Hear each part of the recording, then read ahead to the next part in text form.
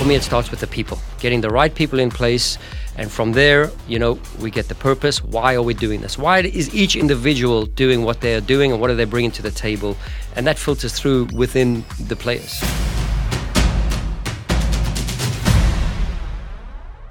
Welcome to the latest edition of the City Voice podcast. I know the St. Louis City fans are going to be thrilled because I've got Bradley Carnell back on the show. Bradley, I think last time we spoke was early January. We're now in September. Time has flown. Lots of things have happened. How has it been for you? Yeah, it's been an amazing journey, personally, professionally, just settling down with the family and getting settled in the home and what have you, getting the kids into school. And we've seen great strides within the family environment, so that's great. And then on the professional side, wow, where do we start? Where do we stop? I mean, we've had so many wonderful experiences and almost lifelong memories, career memories, if you so say it. But even looking at that, we said the lights are not on. Remember, I always spoke about this narrative of the lights not being on. And slowly but surely, and especially after last week, moving into the training ground and getting one step closer to a stadium game and what have you, those lights are slowly coming on. And we can just say we've achieved so much. And we're still not done with the year. So there's still so much more, I feel, to grow within the next couple of months. And we've seen, a great contribution from the City 2 team going from strength to strength. We've got an action-packed schedule, but before we get into the meat today, when you arrived at the football club, it's very rare in soccer to come to a start-up. It's is it like how many new soccer clubs start at the level that this club's trying to start? Where did you start? Where did you what was day one looking like for you? Day one was building culture, philosophy, identity. That for me, whether it was off the field, on the field, messaging with the players, starting off, I remember 3-4 days before we had our first meeting with City 2, I just wanted to know, do we look and feel like a professional soccer club? I want those players to walk in the door, feel valued like pros, whether it was City 2 or whether it was an MLS team. I just wanted them to feel like they're part of something. And we made sure that from day one, knowing that these players are going to be building something special, the foundations, the roots, the structure, for me, that was the most important thing of getting structure within our playing style and our identity. So I think those were probably the main seeds we planted early on to give the players the feeling of being involved, embraced and driven on a performance environment. We'll talk about the playing philosophy in a little bit more detail as we go on, but culture is a really interesting one. You hear a lot of top managers and coaches around the world talking about culture. What goes into your culture and the way that you think about it, specifically because every person has a slightly different spin on one? Yeah, I try and invert the triangle. Usually you start at the peak of a triangle and work your way down to the foundations. I try and turn that pyramid upside down, the triangle upside down. And for me, people, purpose, principles, and then the passion, So a lot of people just start with the passion and forget where they're going with this whole journey. For me, it starts with the people, getting the right people in place. And from there, we get the purpose. Why are we doing this? Why is each individual doing what they're doing and what are they bringing to the table? And that filters through within the players, So we've all driven the players in a certain way to ask why they shouldn't be doing it for me. They shouldn't be doing it for the club. They should be doing it for whatever they feel values their satisfaction. Why do they do what they do? And that's what drives me every day. That's what drives the staff. And it's more this collective passion that we all have for starting something special, starting something new, because it's never going to be done again in the city of St. Louis. So we want to make those impressions lasting and hopefully, long may it live. Recruitment is difficult in business because if you make the wrong hire, things can go wrong pretty quickly. You came in and had to work with Lutz and John to hire basically an entire team at rapid speed. What was the approach for that? Like, how do you make so many decisions so quickly? Well, I mean, kudos to John and Lutz. I think John came in a few months prior to me, and Lutz already had his sort of in his bucket of shopping list, he already had a few pieces in place. But John's done a magnificent job with recruitment of the City 2 team. That team was pretty much up and running when I arrived. John had said, hey, we have like 18 guys, 19 guys. And then, I assisted in the recruitment of a couple more. But, John really hit the ground running with his network and his knowledge of the game in and around North America. So, yeah, that was a pretty easy one, But then there's the staffing. There's all the other things. And I think Zoom calls with players from the MLS, Zoom is great. Thanks to the pandemic, we've learned to connect with other people and we don't have to fly out of the country as much now. So we've connected with 60, 70 players via Zoom calls, and wow. We have 7 across the borders already. So really excited about the progression and the development of that. But again, it takes a lot of, you say, how have you done it? I think it's just been a lot of a we mentality to get the job done, to get things done. And, we're growing every day. I think when I first arrived, we got enough. Ashley, she always sends out our good morning emails, and I think we were up to 40 staff members in January, and now I think it's 120. You know what I'm saying? So just watching the progression and growth within the environment, not just on the performance side, but also seeing just the whole core of the company growing. So you bring the club brings together all of these players. We were introduced to City 2, early on in the year. What were your expectations going into the season? Because this is supposed to be a development league, but I know the top guys in coaching want to win. So, what were you thinking? What was the best outcome for the season for you at the start? Yeah, listen. I mean, would we be competitive from day one? I would like to have thought so. Are we competitive right now? Yes. Was that because we signed great individuals, or did we collectively have a pathway, and I believe, especially in our style of play, that the collective is always the winner. You know what I mean? For us, it's not just a one-man show, and it's one talented player is going to run the whole sequence of events for us on game day. I believe our culture starts with a mindset of being against the ball, being relentless against the ball. Our mentality, we went into preseason, we hopped against the ball, and I don't think we've ever wavered from that. And that's been our core principle, or our core sort of phase of play, you would say, from our defensive structure, now starting all this attacking play. And the more good we are, or the more often we win the ball, the more reps we get at going to goal. So, I think that's a really great concept to harp on and to make sure the collective, and to make sure that, we need 10 guys to defend and 10 guys to attack, plus a very brave and courageous goalkeeper. So the playing philosophy is something Lutz has talked to us about on the podcast in the past. He's brought it over from Germany. You were picked based on your interpretation of the philosophy. Can you give people a bit of an overview? I know you've talked a little bit about there, but what does a playing philosophy mean, and why is it so important at every level of a club? Yeah, I think it just gives you structure, right? You can't face one opponent this week and come up with a new identity based on that opponent. I think you have to have a core of your own structure, your own identity, and then within that, you manifest little ways and intricate ways how you can beat opponent X, Y, and Z in 3-week sequences. Next weekend it's to opponent X, we come up with that. But within our structure, within our foundations, within our philosophy. So we don't reinvent the wheel every Monday. We don't joystick and say, hey, we gave up this weekend, let's work on that. We make sure we stick to our process and we stick to our principles.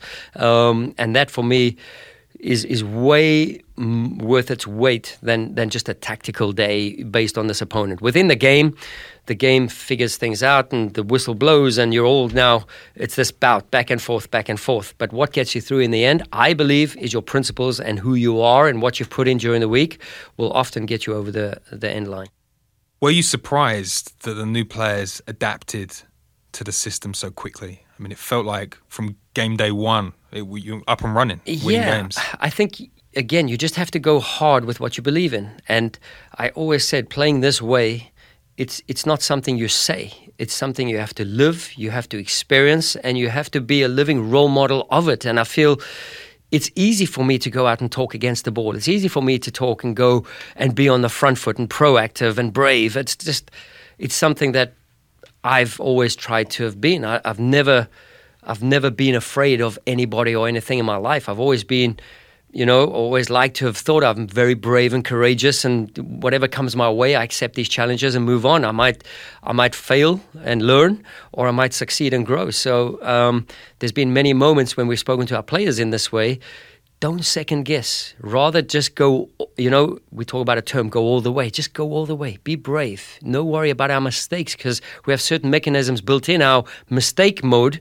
We have a counter press. We have little other filters within a turnover in a transition phase, or in a style of play, or in a possession phase. We have little metrics built in, or little moments built in there where we can get the guys out of a mistake. But it just needs a collective buy-in. It needs everybody to be connected. It needs everybody to be in the vicinity of where the ball is. That's our reference. Our reference is always the ball. How much of the system that you create is programmed versus, I've heard others in the club talk about creativity. So there's creativity and structure. Like, how do you balance those two elements in a chaotic environment like I think you divvy the field up into thirds, maybe attacking wise, and sort of 1 and 2 will be the structure. Guys, let us help you get there, right? Phase 3, attacking third, that's where the individual, his talent, the creativity, the willingness, the desire, the passion. I think that's all gets you, how do I free myself in a 1v1? How do I challenge the opposition lines? All built around certain tactics within the day. Do we stretch the opponent to create space underneath? Or do we play behind and stretch lines behind, So that is all independent on each opposition, what the game gives us, or, what the scout during the week gives us. But yeah, I think the creativity and the freedom part, for sure, we want our players to be brave and free, but 20 yards from our goals, structure has to prevail. Structure, discipline, organization, move up, break those lines, let's move on. All right, let's get to the final third. Okay, guys, my job's done. Now it's your job to now break those lines, get into those final positions. For sure, we have little, metrics crossing, where do we cross the ball? What type of crosses do we emphasize? So for sure, we build that all in within the creativity and the freedom of the individual. You're a very data-driven person. I know that you pay close attention to the numbers. I wanted to talk about some of the interesting data that is on offer at the moment and see if you could help explain what's great about it. So firstly, we're going to start on goals. Nice and easy. 49 goals in 22 games. Yep. So you're scoring over 2 goals a game, which is outrageous. 15 players have scored goals this season, and 5 have scored more than 5, which is crazy. Talk to me about the goals and what excites you the most about how they're being scored. Yeah, a few things. I mean, the way the goals are being scored, they're beautiful in our eyes, not based on always just with the ball. A lot of the times we get rewarded for going the extra inch, in turnovers, in attacking transitions. How do we counter press, win the ball, exploit certain areas, and how quick can we get to those moments? So a lot of our goals have come in transition. We always spoke about the 60-30-10. So 60% of goals will be scored in transition, 30 will be scored in set pieces, and 10% only in possession. So, we always have a look and reference that and see where we go. We go back to the drawing boards. Are we sitting true to ourselves, who we want to be? What is our signature on each and every game or each and every goal? And we recently did a little, homework driven. I gave sort of Elvia, asked him, the assistant coach, let's have a look, put them in certain buckets. And we were way high in the attack in transition mode where we reward ourselves for our defensive plays, because that's the hardest thing. It's easy just to get back behind the ball, wait for a mistake, but we want to induce mistakes further up the field and have a really short distance to get to goal. And I feel the attacking attacking transition part has been great. And, it's always good. You have to measure yourself with the opposition. So you say 49 goals, but where does that put us? Does it put us last in the league or does it put us first in the league? So I think currently, that's why I brought my computer, just to try and help you out. So currently we're sitting third, obviously Tacoma Defiance, Seattle, Columbus, and then we're sitting in third on 49 goals. So yeah, over 2 goals a game, over 2 points per game as well, which is interesting. I've always wanted to work within that 2 point per game region, which definitely gets you into playoffs, which definitely gets you challenging for titles, and all of that, what we've spoken about in the beginning of the season, we can drive ourselves and hold ourselves accountable. Did we hold ourselves, to those measures? And for the most part, we're pretty happy with the progression. And with regards to sharing the load, I mean, you constantly talk about you're not about the individual players. Yep. Like 15 players. It's 15 amazing. players scoring goals. Yeah, which gives you, okay, are we reliant on X or Y or Z? It's not just Doles up the top, you know what I mean? So Doles has been amazing, and he's been the sort of kingpin for us in terms of getting goals. But then we do share the load, and you can see the system prevails over the individual, and that's a perfect example. Like in terms of assists, combined assists with our attacking, where are we in the league? I think we are second. We actually tie first with Columbus for 39 assists in the league, So it's not just an individual scoring a wow goal out of nothing. We actually contribute, and everyone's in on it. And we spoke about the connectivity of each attacking unit or each unit, whether it's, defensive organization, midfielders, attackers, or we go left side, central, right side. So there's all those little components to now, how do we get orchestrated, set ourselves up for success? And you said it yourself, we have 15 different guys across the board who've contributed, which is a great stat. Is that something that you'll be looking for from the first team when you go live next year? Like sharing the load, is it a weapon for opposition? Is it a weapon for you to have that unpredictability in the system that anyone can pop up and score a goal? I think unpredictability is good, but we want to make that predictable. Right. You know what I mean? Yeah, we want to target a lot of areas that we've been working on, and we preach and we harp on it.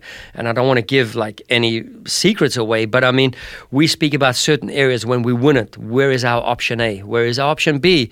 Okay, we settle for option C, which is square or backwards. You know what I mean? So option A, we want to get to the, option A is, we want to get as dangerous as possible, as quickly as possible. But we hop on these things, and we know that we want to get into dangerous areas. Certain teams are struggled. They struggle to get into position. When they do, they're hard to break down. We saw it with Houston Dynamo 2 at the weekend. Once they're organized and they're the best defensive team in the league, they were tough to break down. So how quickly, what other measures did we come up with? We had 62 attacking chances in that game, but only a 23% success rate of getting shots off. So we still got a high number of shots, 15 shots, only 5 on target, So we weren't really true in that aspect, that we really, in those transition moments, we didn't hurt them as much as we would have liked to have, and they became really tough to break down when they were just in their 2 banks of 4, plus then, a 9 and a 10 or what have you, just plugging up the pieces. So it was progressively more difficult, and credit to them, they made our lives difficult. It's amazing to hear you feel that we could do better than 5 shots on target, because a lot of clubs would look at 5 shots on target and be pleased with that sort of output. Yeah, I mean, without getting too granular in the data, but we have a look each week.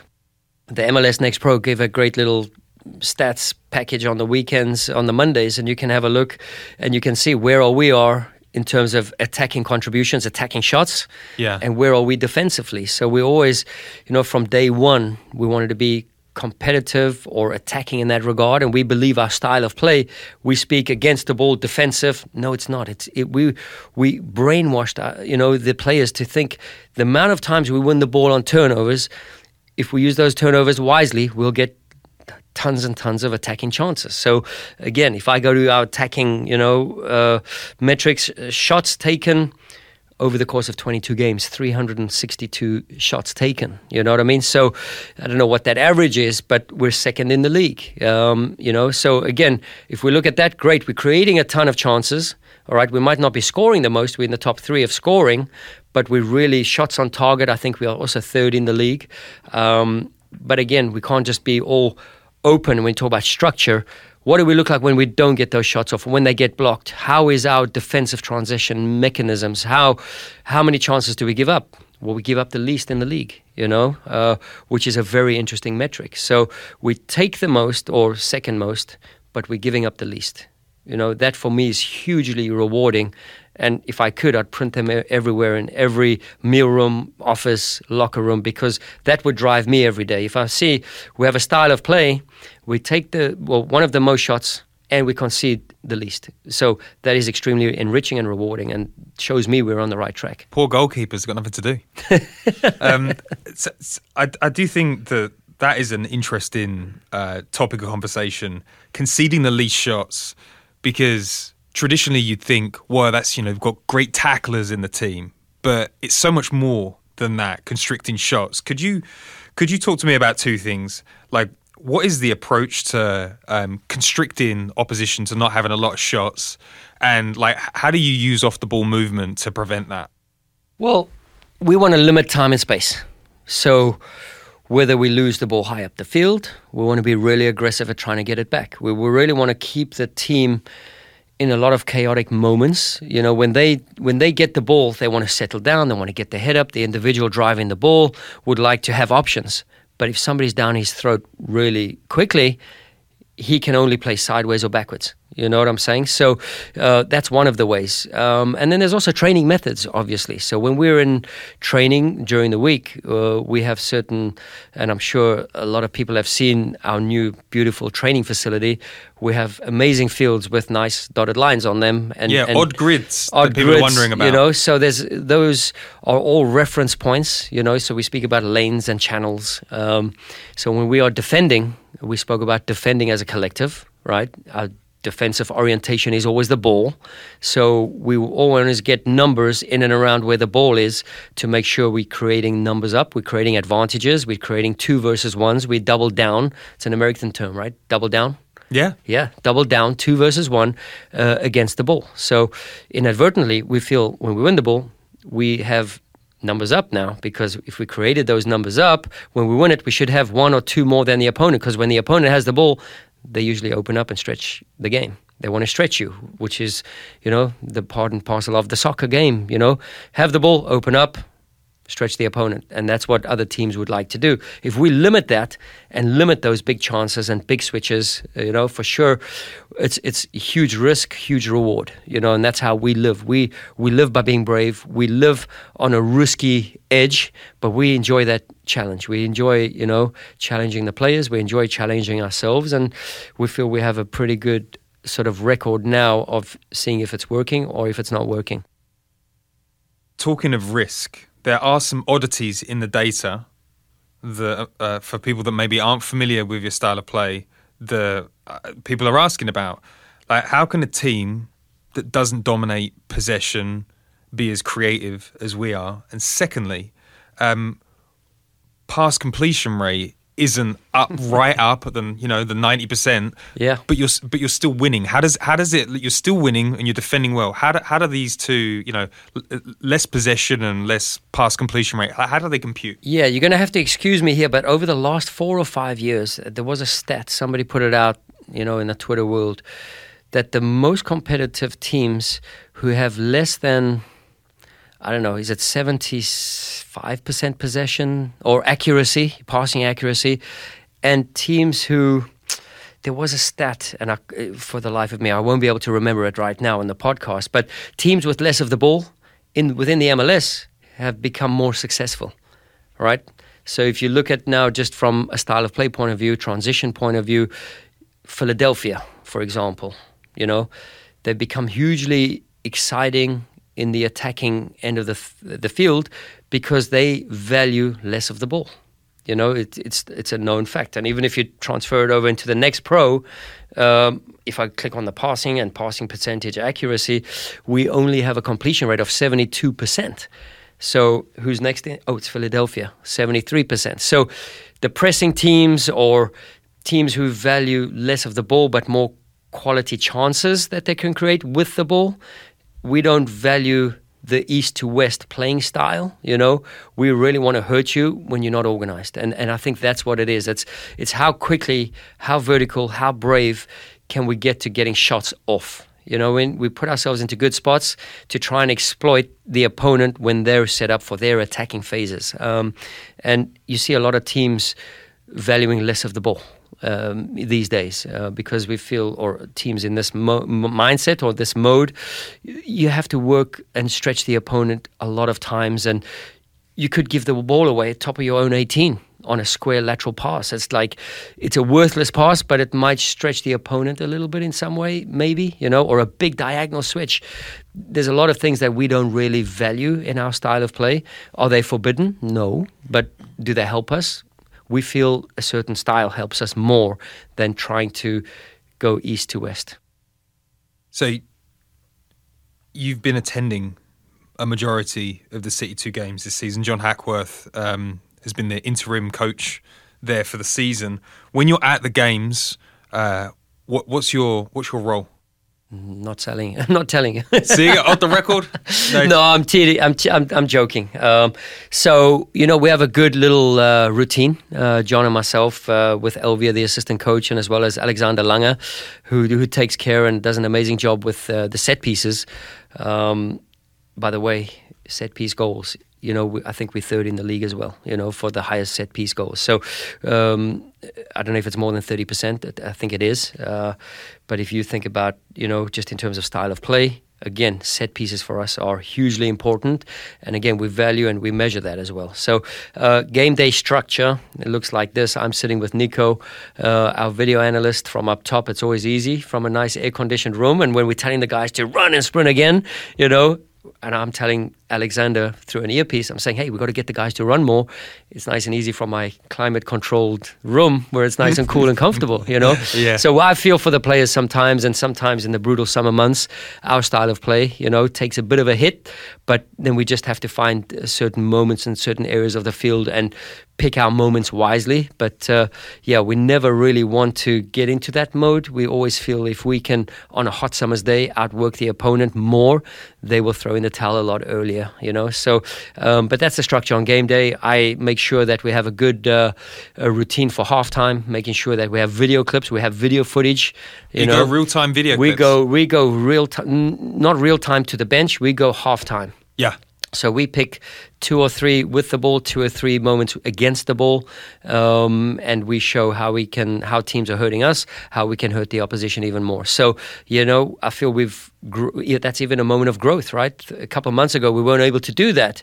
Now we can do it. So it's little baby steps and getting better as a working, functioning unit, and just getting everybody on a similar page, which helps the team at the end of it. So really excited about the progression and the development. And we've seen huge strides, whether it's been individual work with players, whether it's been individual videos, whether it's been post-match reviews, whether it's been pre-matches.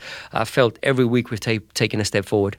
That's great to hear. And you get to spend a lot of time with the players. Can you talk to me about what you've loved about this class of youngsters that's come through over the last 22 games? Just willingness and openness to commit to something. To commit to the unknown, right? So a lot of these players, we pressed in college, we did this in college, but the type of exposure we're trying to, as a collective, but as an individual, really putting you in an uncomfortable situation sometimes, you know, but knowing there's a teammate that's got your back. He's only 5 yards away. He's 8 yards behind you. Don't worry. You know, that's the biggest message for all of us, and take my hat off to the players, for them to commit to something, even as early as preseason. Playing against a Cincinnati MLS team in a preseason warm-up. We were 2-0 down after 65 minutes, but we were really happy with that day. We were like, man, if this can translate into the beginning of the season, and there were 2 set pieces or what have you, like 2 out of the run of play and 2 set pieces. We lost 4-0 on the day, but we were really happy, and that was against Acosta and all the other guys, who, it was a proper MLS team. And we said, if we can do this after 3 days of preseason, we just didn't have enough in the tank to be that competitive to bring it home. But we were like, okay, this translates, and we went again the next day. We went again, Philadelphia too. And we played against these teams and really pushed ourselves.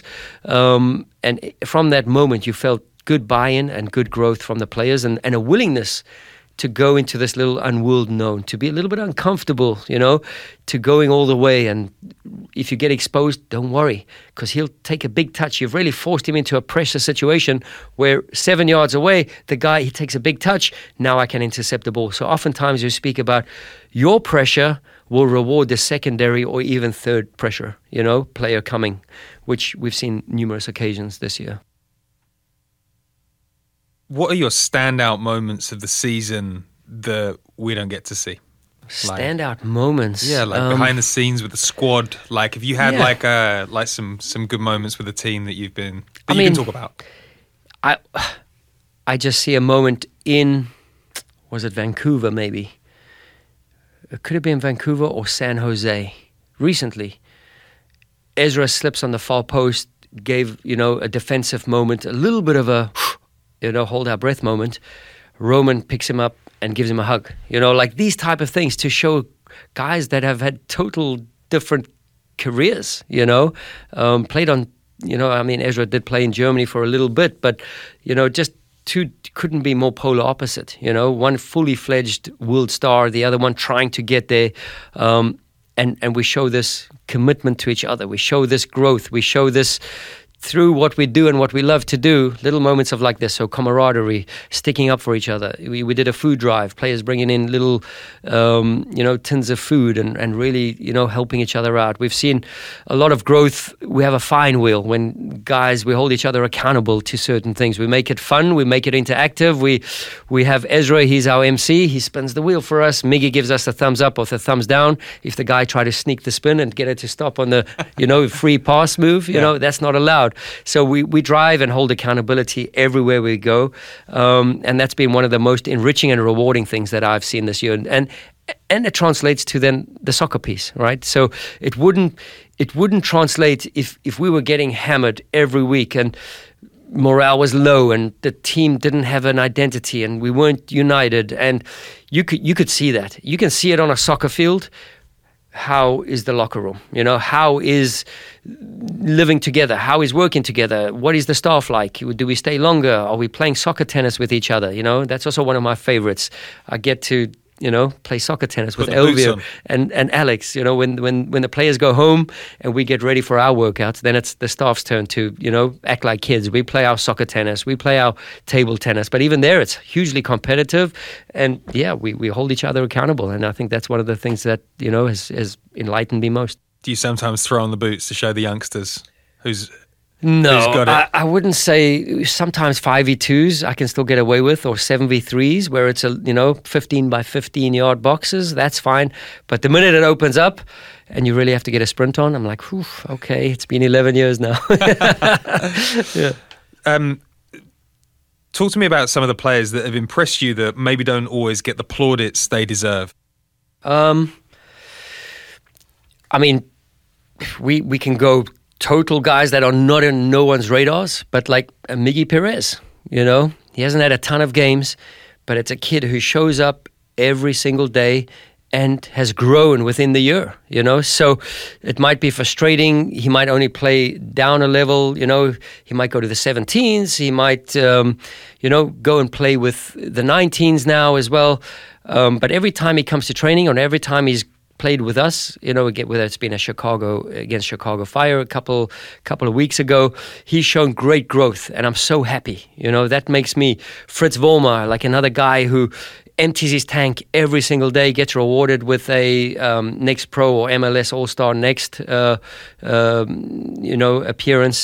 So these guys, even Josh Mayer, like the guys, they empty their tanks every single day. We have a look at the GPS data. We have a look at, their running stats, and they empty the tank every single day, and they go down and they lead by example, which I think it helped, these guys really growing when they got to the 17s, got to the playoffs, and really making a push and what have you.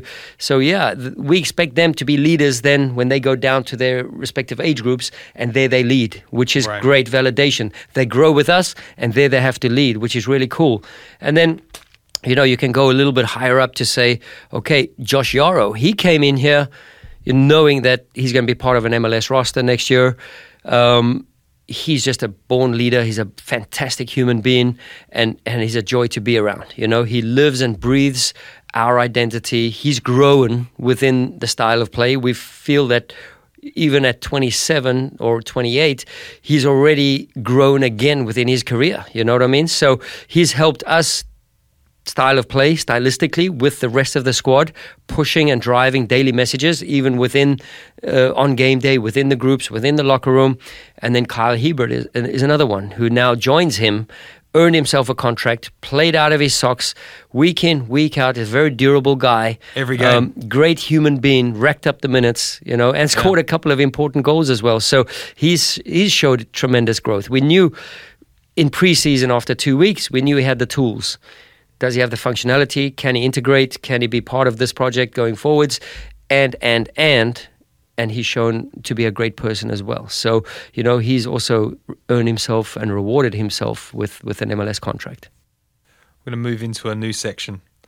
It's called Getting to Know You. And it's very simple. I'm going to ask you some quick fire questions and you're going to give me your honest answers. First one, favorite St. Louis restaurant? Citizen Cane's or Indo. Ooh. Depends what I'm in the mood for. Very nice. Favorite TV series? Oh, man, I'm going to be one of the all or nothings. I mean, I'm not very high on TV series. Arsenal or nothing? Arsenal's great at the moment. I'm enjoying that. I'm all in at the moment. Yep. Love to hear that. Favorite team to watch outside City 2? Probably Leeds United these days. Got a relationship with the manager there by chance? By chance. I mean, it's no secret. Jesse and I, have a very unique and a great relationship with each other. He was the one who got me in at the Red Bulls, in 2017, and we keep in touch and we bounce around, with each other's ideas, and we catch up very frequently. So, yeah, extremely fortunate to be following him, and I'm extremely proud of him as well for the steps he's taken. Yeah. Reading reports that NBC are shifting around TV schedules because Leeds are the hot team to watch. Well, I think it's not amazing. I think it's important. You look at the American contributions within the team. So Aronson, Harrison, Tyler Adams, Jesse. There's a massive footprint of America, and it's so important and vital that these guys do well and succeed and get our support, because I'm saying, I'm not American, but I just feel it's so important for the MLS. It's so important for the national team. There's just so many things that, we have to give our 100% support of these guys. Really exciting. Winter or summer? Summer. FIFA or Call of Duty? Gran Turismo. Gran Turismo, curveball. Yep. Curveball. Yep. Toasted Rav or gooey butter cake? Oh, toasted Rav. Now, I know you're going to be shy on this question, but don't be. Golf handicap. And be honest here. Be honest. Because there are people watching from the club. No, but it's not great. I'm about a 15. About a 15. Mm-hmm. I can tell you, I can just validate and quantify why I don't believe I'm any better than that, because my consistency sucks, So I can show up and have a great drive. You drive for show, putt for dough, Yeah. And at times I'll drive for show, great, or my short game will be on and perfect, but my driving will be terrible. So I'm hugely inconsistent. So it's around about a 15. Anybody watching this from the club will know that there is very little chance of anybody else winning a golf day while Bradley's about. Fun fact that no one will know about you. Fun fact, actually, I got my driver's license for racing in Germany. Oh, wow. So for car racing. It was one of my hobbies. I stayed very close to the Hockenheim ring. Did my licenses. I did advanced driving with customers. So I had a buddy who was an advanced driver, worked with sort of the pace car, race car driver as well. So they ran a company of advanced driving. After trainings, I would go to them and hang around the Hockenheim ring. Had nothing else to do, Learned how to drive. That is a great fact. Final one. Prediction for the World Cup that's coming this year? Oh, man. That's a tough one. I don't know. It's just some teams are great at qualifying, have a terrible World Cup. Some teams are terrible at qualifying, have a great World Cup. So I don't know. I want you to give me a couple of names, and I will probably then say Listen, I'm going to put it out there. England, we've done a semi-final and a final. We've got a young team coming through. On paper, Brazil. You would think, on paper, everyone's always said for the last how many years, England has a chance, you know? And I'm sure you've been bitterly disappointed. I have been bitterly disappointed. There's not been a lot of joy for me, but losing in a final was a high point. I think conditions are going to play a role. New environments are going to play a role. So is there a team, you know, that no one has on the map that can maybe strike something? So always a surprise package. There's always a surprise package, but I'm not going to lay my head out anywhere and put my head on the block for you here. That is wise. That is wise. Okay, we're going to move into the final section, and this is going to be an exciting one because we want to hear some of your thoughts about 2023. You've been working with Lutz to identify players. You've signed some exciting names. How has the process of selection been working between you both? Yeah, great. You know, we've often bounced around ages, personalities, styles of plays. So it's taken a lot, and playing a unique way like ours, it's not just the best player. It's the right player with the right tools. So the guys that we've brought in, and we don't for 1 minute think we've seen the best of them, right? Because this essentially is their preseason. They ramp it up to have a holiday, then to go on preseason again and ramp it up, and February 24th or whatever it is, we'll play our first game. So, you know, based on what we have and what we've seen, we're so happy with the guys here, you know, and we're even more so happy with the type of people they are. So, yeah, we have different guys from different walks of life. We have different cultures. And just to see the integration of everybody, plus their style of play commitment and what they do against the ball has been, from what we saw on video, it's been hugely translatable. Has it been perfect? No. But we don't expect it to be perfect now. We don't really care if it's perfect now. It's like they go into the gas station, filling up the tank.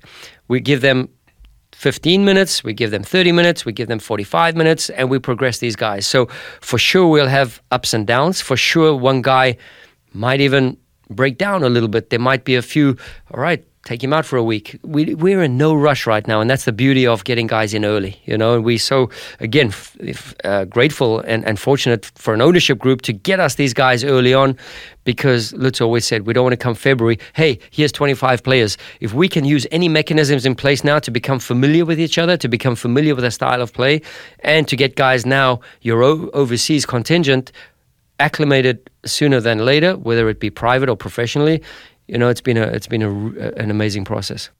So let's talk about the players that you've got. I'd love to get a bit of a quick hit overview of what they're all about and why you like them for the team. Let's start with Roman Bürki, signed from Borussia Dortmund, big profile, champions. You know, has played in the Champions League. Talk to me about the guy. Yeah, so a guy who is a magnificent leader by doing. He gets on the field, he's ready, his body knows what he needs, you know, and I think it's been a really incredible journey for everybody to see, and I'm sure Michael and Ian and Eric, you know, from day one, just to see where is my ceiling, how much can I grow, where can I go, based on what I'm seeing and living right here, you know. And I take my hat off to Roman. We were training a few months ago, you know, at less fortunate facilities where the fields are not great. The fields are bumpy. They might have not had any water on them, or we had to make sure that we pushed the envelope. How good can we get an environment ready for the guys coming in? But Roman has been great since day one, making sure he's just integrated. You know, he's just been Roman. He hasn't been this big standout. He hasn't been anybody other than just a regular player being part of a team and wanting to grow. So he even feels and can see that within our style of play, there's still room for growth for him. He's used to a certain way, but I love the way he can now start a transition. His feet, his capabilities, picking out a player on a dime, you know, whether it's been out of his hands or whether it's been from a goal kick. I think San Jose, he plays one to Ben Mines. Ben Mines heads one down the line. We go and score a goal. So, you know, he's rewarded us with just setting the bar one level higher. And I would say this, he challenges us. You know, the guys, he's been around the block. He knows what it is. He can drive and hold accountability and stick up for his players. If he doesn't agree with something, he always wants to know from the coaching staff, hey, can you tell us and just inform us why we are doing this? So it's great. Keeps everybody accountable and keeps even ourselves, coaches, honest and making sure we're on the money every time because everyone's watching. So, which is good. It's really good. That's brilliant. Okay, next one. Pedro scored a screamer the other week. He scored a screamer. So, I mean, integration for him, he always says he can't speak English. I think his English is magnificent. I think he's not shy. He's able to speak. He says his opinions and he leads as well. Obviously, with his fitness levels, we've pushed a little bit of him early on and we've seen him get to a real high ceiling straight away.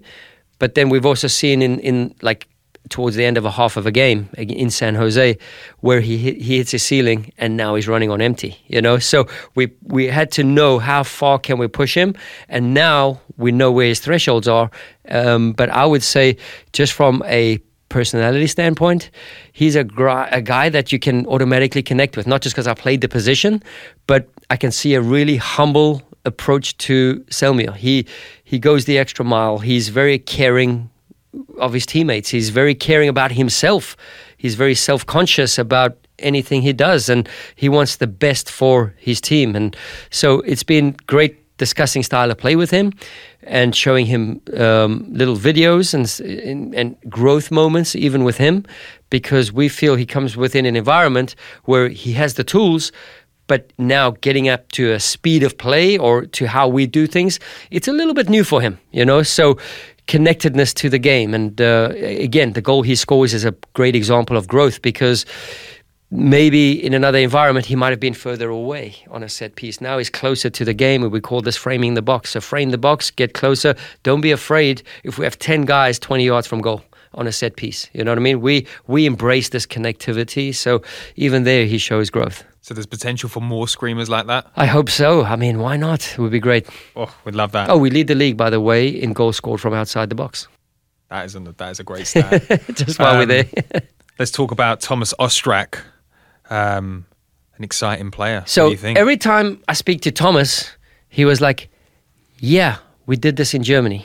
So his coach, I know his coach, I know the system and the style of play they played. Every time I watch Cologne, I was like, yeah, this is going to relate to him, and the runs we make and his off-the-ball movement and where he can find himself in tight pockets of spaces, because he's technically a gifted guy who can certainly manipulate opposition just with a body turn, just with deception, just with a quick feet dribble. Like he can get himself time and space and give his teammates great new outlooks just with his first touch and his ball movement. So he creates so many opportunities just with his first touch, which is really good for us when we're talking about transition, right? When we win the ball, takes a good touch. Now we have Doles running off the ball. We have Vitor, who's an option underneath. We have Kuzis running in behind. So we have numerous outlets now.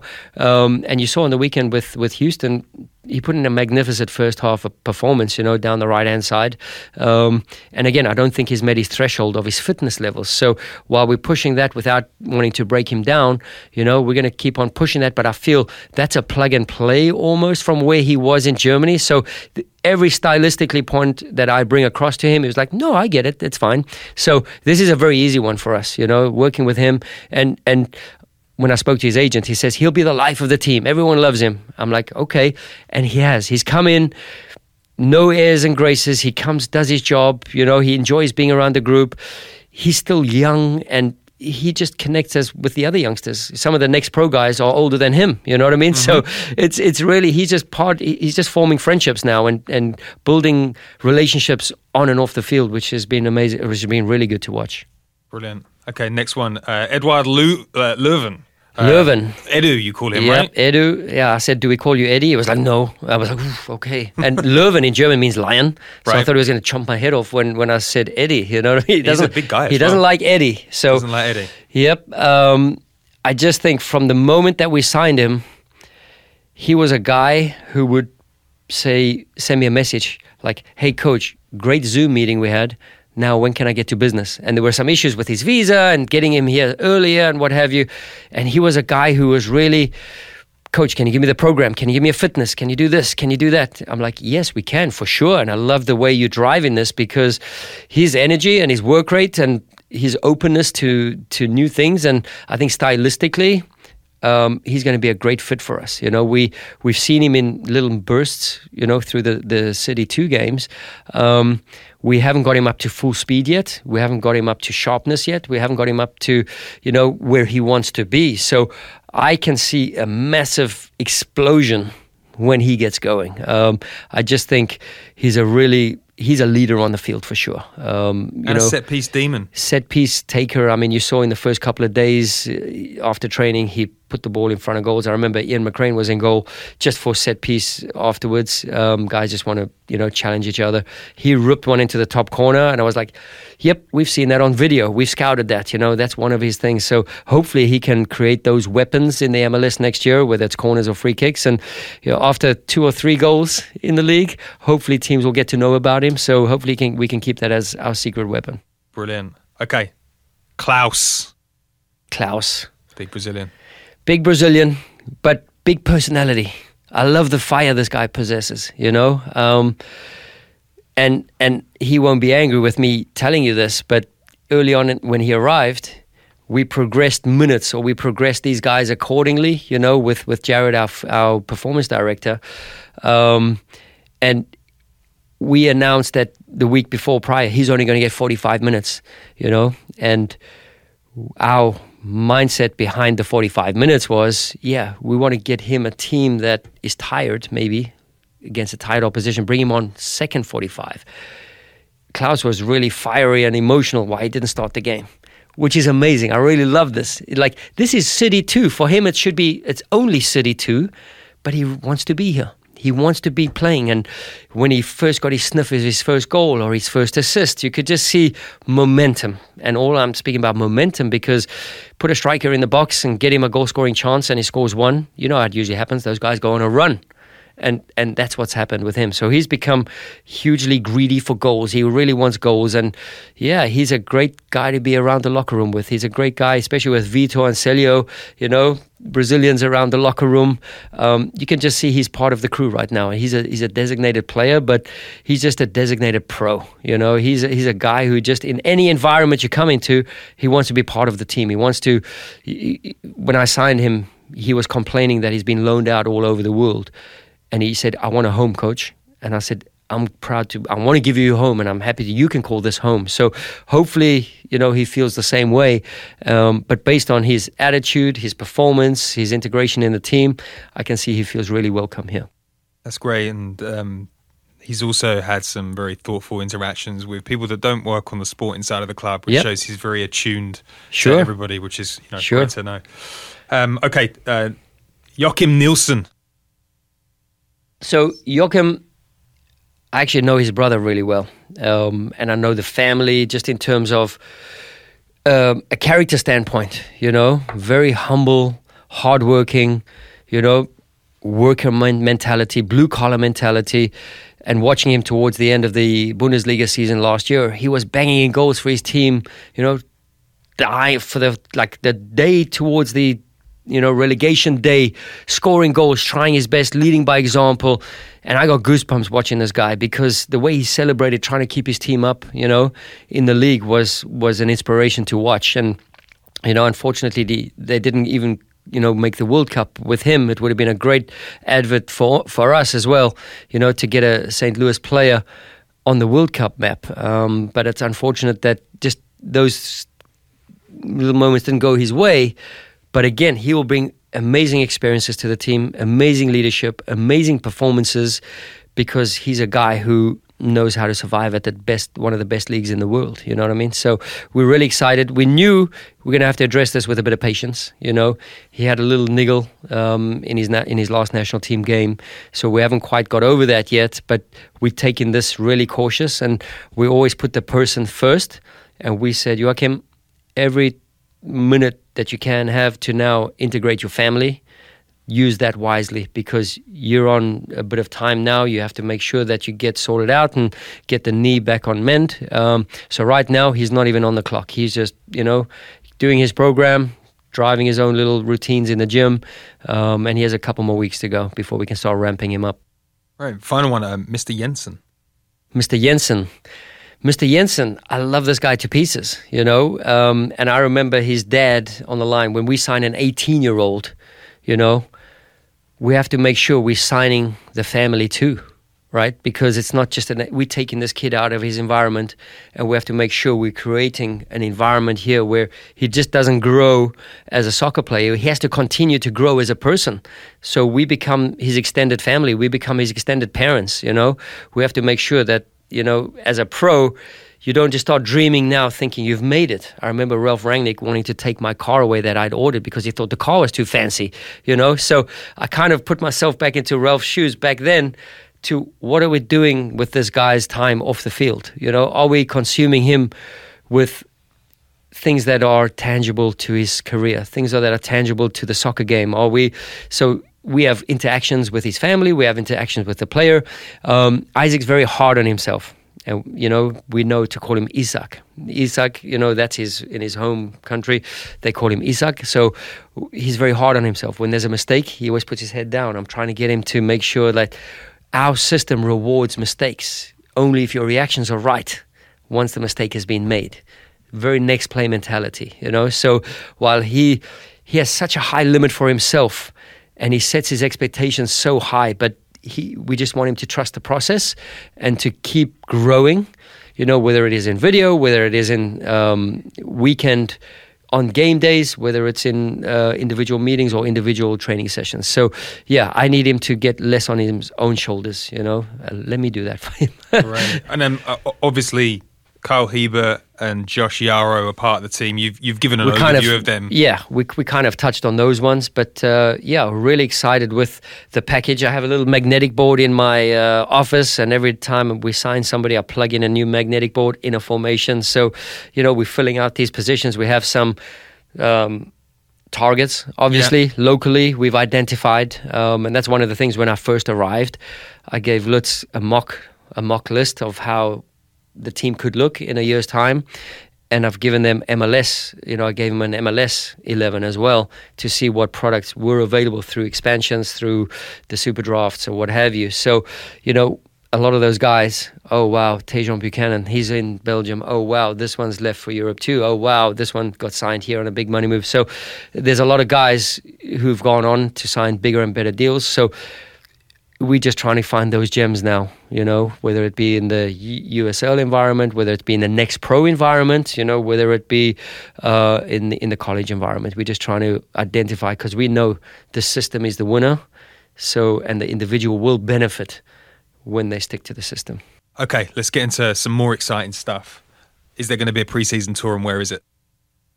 Yes, I wouldn't call it a tour. A tour sounds like holiday. This is true. It's true. For me, boot camp. It's very much what we try to get off and running with Next Pro guys. So yes, we'll go away for 2 stints, maybe 8-9 days each. So we'll go on 2 preseason camps. Not sure of the locations just yet. We have 3 locations in mind, but obviously thinking where it's climate is good, travel's not too long. If the travel is long, how quick can we get there? What opposition? Are there too much, in-conference friendly games going on? These are all things we are addressing right now. We don't want to play derby games in our preseason, for example. We don't want to get that tension on the first pre-match or preseason match. You know what I mean? Those things need to be a progression and a build-up, because we don't want the tension or whatever of over-evaluating a derby match right there and then. We want to trust the structures in place. But yeah, there's the usual suspects: Californias, Floridas, Arizonas. Those are probably the 3 places on the map right now. And we've touched on it with City 2 a little bit, but are you confident that you're going to be able to bed this identity into the side pretty quickly? I mean, those pre-seasons, 2-3 months worth of it? Or do you think, do you feel like it's actually 9 months worth of pre-season? Yeah, I think you're always growing, right? I think it's always a process, and especially in the first year. And I think that's one of the reasons why Lutz got me in early on. I think it's one of the reasons why we were able and grateful for ownership to give us the advantage. Hopefully we can use this advantage to bring 7 players in to see out the year, to become part of this identity. I haven't let them in on the style of play video just yet. I want them to live it. I want them to breathe it in training, and I want them to experience it, Come pre-season, when we have 20 whatever guys in there, then we'll show style of play videos, expectations, standards, behaviors. We'll get to that point, but I don't want to harp on certain things now that they're not on the clock for just yet. You know what I mean? For me, it's just important to get these guys fitness, make sure they're contributing in every single way, being the best version of themselves, uplifting and helping the level of City 2 guys. So helping those guys grow because they can see a new ceiling for them. You know what I mean? So that's their objective, and that's our objective for them. So, and in life, there's no guarantees, that these things pan out. And we know the challenges. But like I said, I always like risks, and I believe high risk, high reward. And that's the attitude that everybody around the club will go at every single day. And hopefully that translates to the players. So one place where I'm sure that you don't want to take risk is player fitness. You've hired a sports performance director by the name of Jared Phillips. I don't know. I don't think a lot of people understand how important that position is. And I know that you're quite excited about Jared. Like, tell me how intrinsic he is going to be to the success you have next year, and like, how have you been working out so far? Yeah, listen, I mean, for me, when I knew we were bringing guys in early on, we need a specialist of the field to help these guys get up to a certain level, right? So the way John and I have been running things with City 2 and Tyler Harris, and for the most part, I thought it was an amazing job that we're not the performance directors. We have the GPS, and we, based on our knowledge and experience, were able to manage loads, manage training sessions, the highs, the lows, when do we taper down, when do we increase? But knowing we're getting racehorses, pedigree, like these type of racehorses, not that we valued anybody less, right? So I just thought that with our experiences, we would get us to a certain point. But now we need the specialist to come in, especially when we have 7 overseas guys, especially when they're coming in. One had 3 months to do nothing. One had 6 weeks, an off-season in the Bundesliga. So they come all different areas of their lives or their conditions right now. So a dedicated fitness approach, and he's been vital. Another aspect that I thought Jared would bring huge value to us, he was the guy setting up Minnesota's expansion year. So he's built a gym from the ground up. He's built those foundations. He knows what to look for. He knows what products he needs for a performance environment. And then when he spent his time at New England, I saw these guys progressing into machines. They're a very athletic bunch. They're extremely hard to play against. And if you look at the whole back line, it's a bunch of college kids, basically, whether it's Farrell, whether it's Brandon Bai or DeJuan Jones, or Kessler right now. So these are all college athletes. So just thinking, okay, how do we get to a physical standpoint, a competitive standpoint with a certain physique in mind? So he fits all those bills, and that's why we got Jared in, just from a standpoint of, physical attributions, what we are looking for in our style of play, and we feel that's a very good fit. And he's already shown, extreme quality, not just as a person, but also as a professional. We are developing a heartbeat for the club right now, and I don't know if we're allowed to say this, but everything that we do gets stored. Whether it be physicals, whether it be the GPS data, whether it be our training sessions, whether it be the academy, 15, 16, whatever sessions it goes into the cloud and it goes into the hub, the portal, and we are developing this right now. He's played a massive part in developing the algorithms for the physical standpoint, what files we can upload to spit out, what information we need from the physical data component. So I'm sure you're going to have a chat with him at some point to go through all of that. But yeah, that's a lot more in depth than what I would ever know. So that's why we got a specialist in. No stone unturned. So have you been watching other MLS clubs? Like you've got not a bit of time off because you're very busy, but like, do you pay attention to the opposition? Is So that part of your? Sure. If we're traveling, and I might go in a day early, or I might stay a day longer just to watch an MLS game. So whether we're in market, we might see in Tacoma, watch a Seattle match, or in wherever we might have been along the road, we've caught either a live game, or whether it be Portland 2 weeks ago, we went to go watch Portland versus Seattle. So, yeah, I like to scour around the different conferences. One of the conferences I value more than the other one right now, thinking where we might be positionally or situated next Any season. clue on what that one is? Or top secret? Not sure. There are mumblings that it's the West, but again, we just scouring the leagues and having a look, and it's always interesting. And I followed the league now for the last 5 years, and it's always interesting to see how certain teams stay true to their styles, regardless of coaching staff. So it's been a fun process, and one that will intensify over the next few weeks as well, especially going into playoffs. And obviously the transfer windows have all closed now, and roster freezes are just upon us for the MLS. So they're in for the home stretch now, and we can see what rosters are out there. We can start doing our little homework now. Who are our mock lists for expansions, who might be protected, unprotected, who, and then when there's the whole college league that we have to start following as well. So there's a bunch of work now on the back end of the City 2 season. We're ramping up in other departments as well. Any teams you're really looking forward to playing? Teams who don't play like us. Yeah. Okay. Teams who value the total opposite, teams who, enjoy their way and think that our way, is less superior, I would say, or they feel they value their way more. That's always great little, yins and yangs, or, little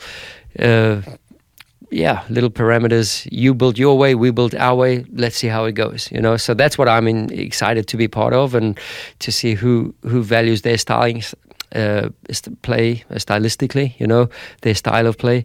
One thing I can tell you, teams that have valued 85% passing accuracy or valued the ball, every time we play these teams, they get below 74%, 75%. So we create a game that's conducive to how we like to play these games, and which is a great testament to the players, which is to the staff. We've all do a little bit to make things ugly.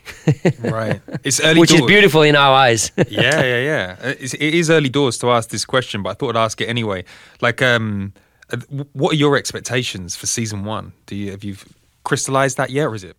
Yeah, I mean, obviously, if we took this season, just turned the page, now we're blank again, right? You went back to last season, okay, we did X, Y, and Z, and for sure you can never replicate or duplicate the exact things. Obviously, the preseason will be different, and obviously, certain messages and videos and everything will be different, because we've grown within a year. We actually have data. We actually have video. We have our own style of play video. We've created our own style of play. So, which is amazing. So, turn the blank page. Let's see how we do it. Everything translated what we spoke about, I would say 90% translated to how we wanted to go about it. And 22 match days in, we've been competitive. Great. Let's move that to next year. Can it translate? So, we like to think our player pool, whether it's quality player pool, personnel, one season we're playing Next Pro, next season we're playing MLS, right? We've shown with this group we can be competitive against MLS teams, whether it be Cincinnati in preseason or whether it be Colorado Rapids, a full-fledged first team in the City 2 Next Pro League. You know what I mean? So, we were competitive. We were 2-1 up until the 96th minute. We conceded a set piece. Mosquito scores, 2-2, rips one out from, corner of the box. We won on penalties. So we've proven against an MLS team we can be competitive with our guys. We feel that we'll make a couple of signings. We'll get MLS expansion players. We will get super draft picks. We'll bolster the squad in other ways. Reward maybe a few more guys from City 2. And then we build our roster from there. Can it translate? There's no guarantees, but we feel we've given ourselves the best tools to work for next season. That's awesome. So it's a new club. Got new players. Got new stadium. got a new head coach. What can the fans do to help in the first season? Well, you always want support, right? And I think based on what you see downtown, and I think based on when we're training out here, we see people stopping in the car park and being in awe of what they've just been seeing, what they're experiencing. And on the Twitter world, you just need to do hashtag STLCitySC and you can see the chatter, what's going on. Everyone's talking about the stadium. Everyone's talking about the training facility. Everyone is loving this urban culture that we're creating right now. So the support is there. We sit next to a person who's a St. Louis City native and can't stop talking about the soccer team, and it's so long overdue. And these are just regular people, which it's an amazing. It gives you goosebumps because you are living it with the fans. We are downtown. We're on the display. If you so be, come over, watch our training sessions. We're not hiding. We're embracing people to come and be part of this with us. And what do we need besides support? We just need fans to come out in numbers, and enjoy the process and be excited about our style of play. And hopefully we've done enough through City 2 to build enough of a signature that creates expectation, which creates excitement for the product that we want to put on the field in 2023. You've been a professional at clubs with big fan bases, noisy fan bases. As a pro, how important is that connection between the fans and the players? I think it's key, right? I think it's utmost importance. You need this connection through good times and bad times. It's like a marriage. It's like a friendship. It's like, with my brother and sister, we have ups and downs, through life. But in the end, you stick together. And I think that's the best thing, that you're all bought into a project, you're all supporting the project, and we would like to do more. And so we are downtown, and we would like to get into the communities. We would like to do these initiatives, and we would like to connect on a more frequent basis. And believe you me, now we're downtown, we will be more in the communities. It's just been a little bit disjointed with us being in different facilities and what have you. We've done great things off the field this season, but I can only expect to ramp that up next season when we're playing in the MLS, to be even more downtown, to be even more in the communities, to be driving initiatives, to be supporting. So I'm excited about what the future holds, and let's get excited. That's a great way to finish the podcast. I think the fans are going to be very excited to watch the football. You and the team have set expectations high for next season. It's been phenomenal watching the progress on and off the pitch. So thank you for joining the City Voice podcast. We're looking forward to seeing more of you. Have you got any signature? No, when we sat here on the 5th of January, on the 9th of January, we were just talking about, the what to do's or the want to do's, or, pie in the sky. Now we've created foundations, we've created the structures, we've planted the seeds. Things are growing, and you can see that, right? So now we have, like I said, we have our own stuff that we drive each other every day with. And we will just continue to empty the tank, to, set the standards high, only as high as we feel that they should be right now for our growth. And we're growing pretty quickly, and we're excited about this. Well, Bradley, thank you for joining the City Voice podcast. Sitting here presenting that and listening to you, I'm absolutely hyped again. I think you're doing a great job behind the scenes. Cannot wait to see what is coming in 2023. And if you are listening to this podcast, give it a 5-star review, drop a little note to say how much you enjoyed hanging out with Bradley. And thank you so much for being so giving of your time and for giving us such an insight into the plans and what you're doing. No, this has been amazing for me even, because I just get to tell the staff the stats every day. Yes. That's nice to share with everyone else. So, really good. Brilliant. Thank you. We're going to have you on again soon. If you listen to the podcast, thank you. We're going to be back with more of these episodes heading into the end of the year, and we'll speak to you soon. Thank you.